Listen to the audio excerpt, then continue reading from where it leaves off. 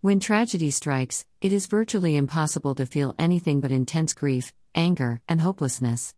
How can we rationalize or make sense of the brutal and violent end to a young person's life? The family of Ashanti Riley is grappling with such questions after her untimely and horrific end. It is alleged that Ms. Riley, aged 18, was raped, murdered, and left naked. Her attacker, a seemingly known predator from within her community, was found to have other similar charges leveled against him. Her parents, friends, and family are probably lamenting what could have or should have happened differently, but sadly, this will not change anything but rather trap them in their pain. In the book, When Bad Things Happen to Good People, author Harold Kushner explores this theme, provides some reasons, and suggests approaches to making acceptance of life's tragedies easier to bear. The harsh reality of life is that bad things happen all of the time, often to those least deserving. The mystery of why this is so may never be known or fully understood by any of us. Greater than those of us who are left to carry on still have the gift of life and the choice to use it well or to expend it on prolonged grieving and or blaming. A similar theme is explored in the book and the movie The Shack, written by William P. Young, directed by Stuart Hazeldine, in which a young girl goes missing in the woods after her father briefly leaves her unattended to save his two other children struggling after a canoeing accident. This split-second decision resulted in the abduction of the child who was never seen alive again. The siblings in the boat blamed themselves for goofing around and causing the canoe to capsize. The father blamed himself for leaving the young child alone, albeit just momentarily and for a very good reason. The mother probably harbored negativity towards all three of them. The end result was a family in crisis that was not the same. In the film, the father ends up meeting God, reconciling the horrific death of his child, and making peace with the tragedy in his own history of abuse. How amid such pain can we keep hope alive? One coping mechanism is to find something, anything good that can come out of the situation, as difficult as it may be to find. This requires diving deep and thinking beyond the pain at the moment.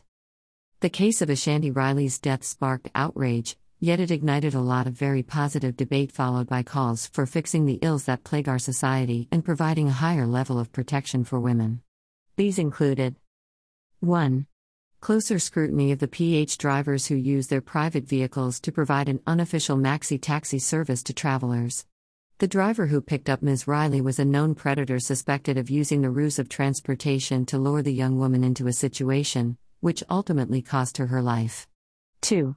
Extensive debate and elevated action from advocates calling for more support in the fight against gender-based violence perpetrated against females of all ages in our society.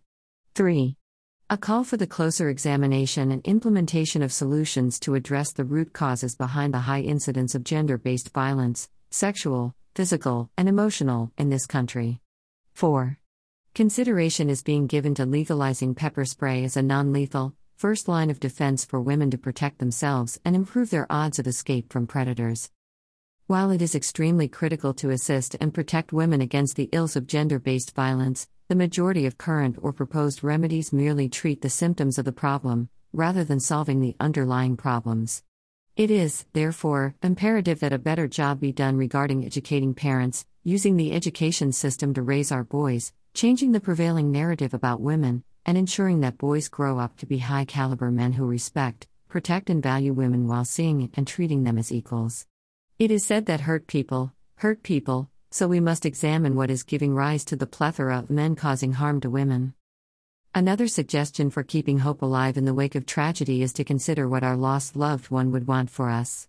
While loss can be crippling, permanently altering one's happiness and sense of well-being, it is important to remember that you are still alive. Those of us who are left to carry on still have the gift of life and the choice to use it well, to expend it on prolonged grieving and or blaming. None of us can change the past, and continuing to carry guilt and sorrow, and damaging our remaining relationships serve no one. Many marriages have fallen apart after the loss of a child, where one parent blames the other. Often parents resent a child who lived, mourning the favored child who died, effectively losing both relationships, one to death and the other to the death of affection. Would your deceased loved one want you to wallow in sadness and grief for the rest of your life, or to live and experience a joyous life big enough for the both of you? The greatest gift that we can give to honor the life of a lost loved one is to live what is left of our lives fully, purposefully, and with gratitude for the opportunity our loved one was denied. Natalie Sabga is an excellent example of this, as she used the tragic death of her husband, John Sabga, who died at the young age of 56, to launch a foundation to raise funds to assist persons battling pancreatic cancer, to find more effective treatments and a cure. Her grief and loss were turned into a powerful mission, which celebrates the legacy of her husband while working for an important cause. There is power in the words of Michael Crichton, who said, "No one escapes from life alive." To the extent that none of us knows when or how we will meet our end, we owe it to ourselves and to those we lost too soon to make every day count, ideally leaving the world a better place for having passed through it.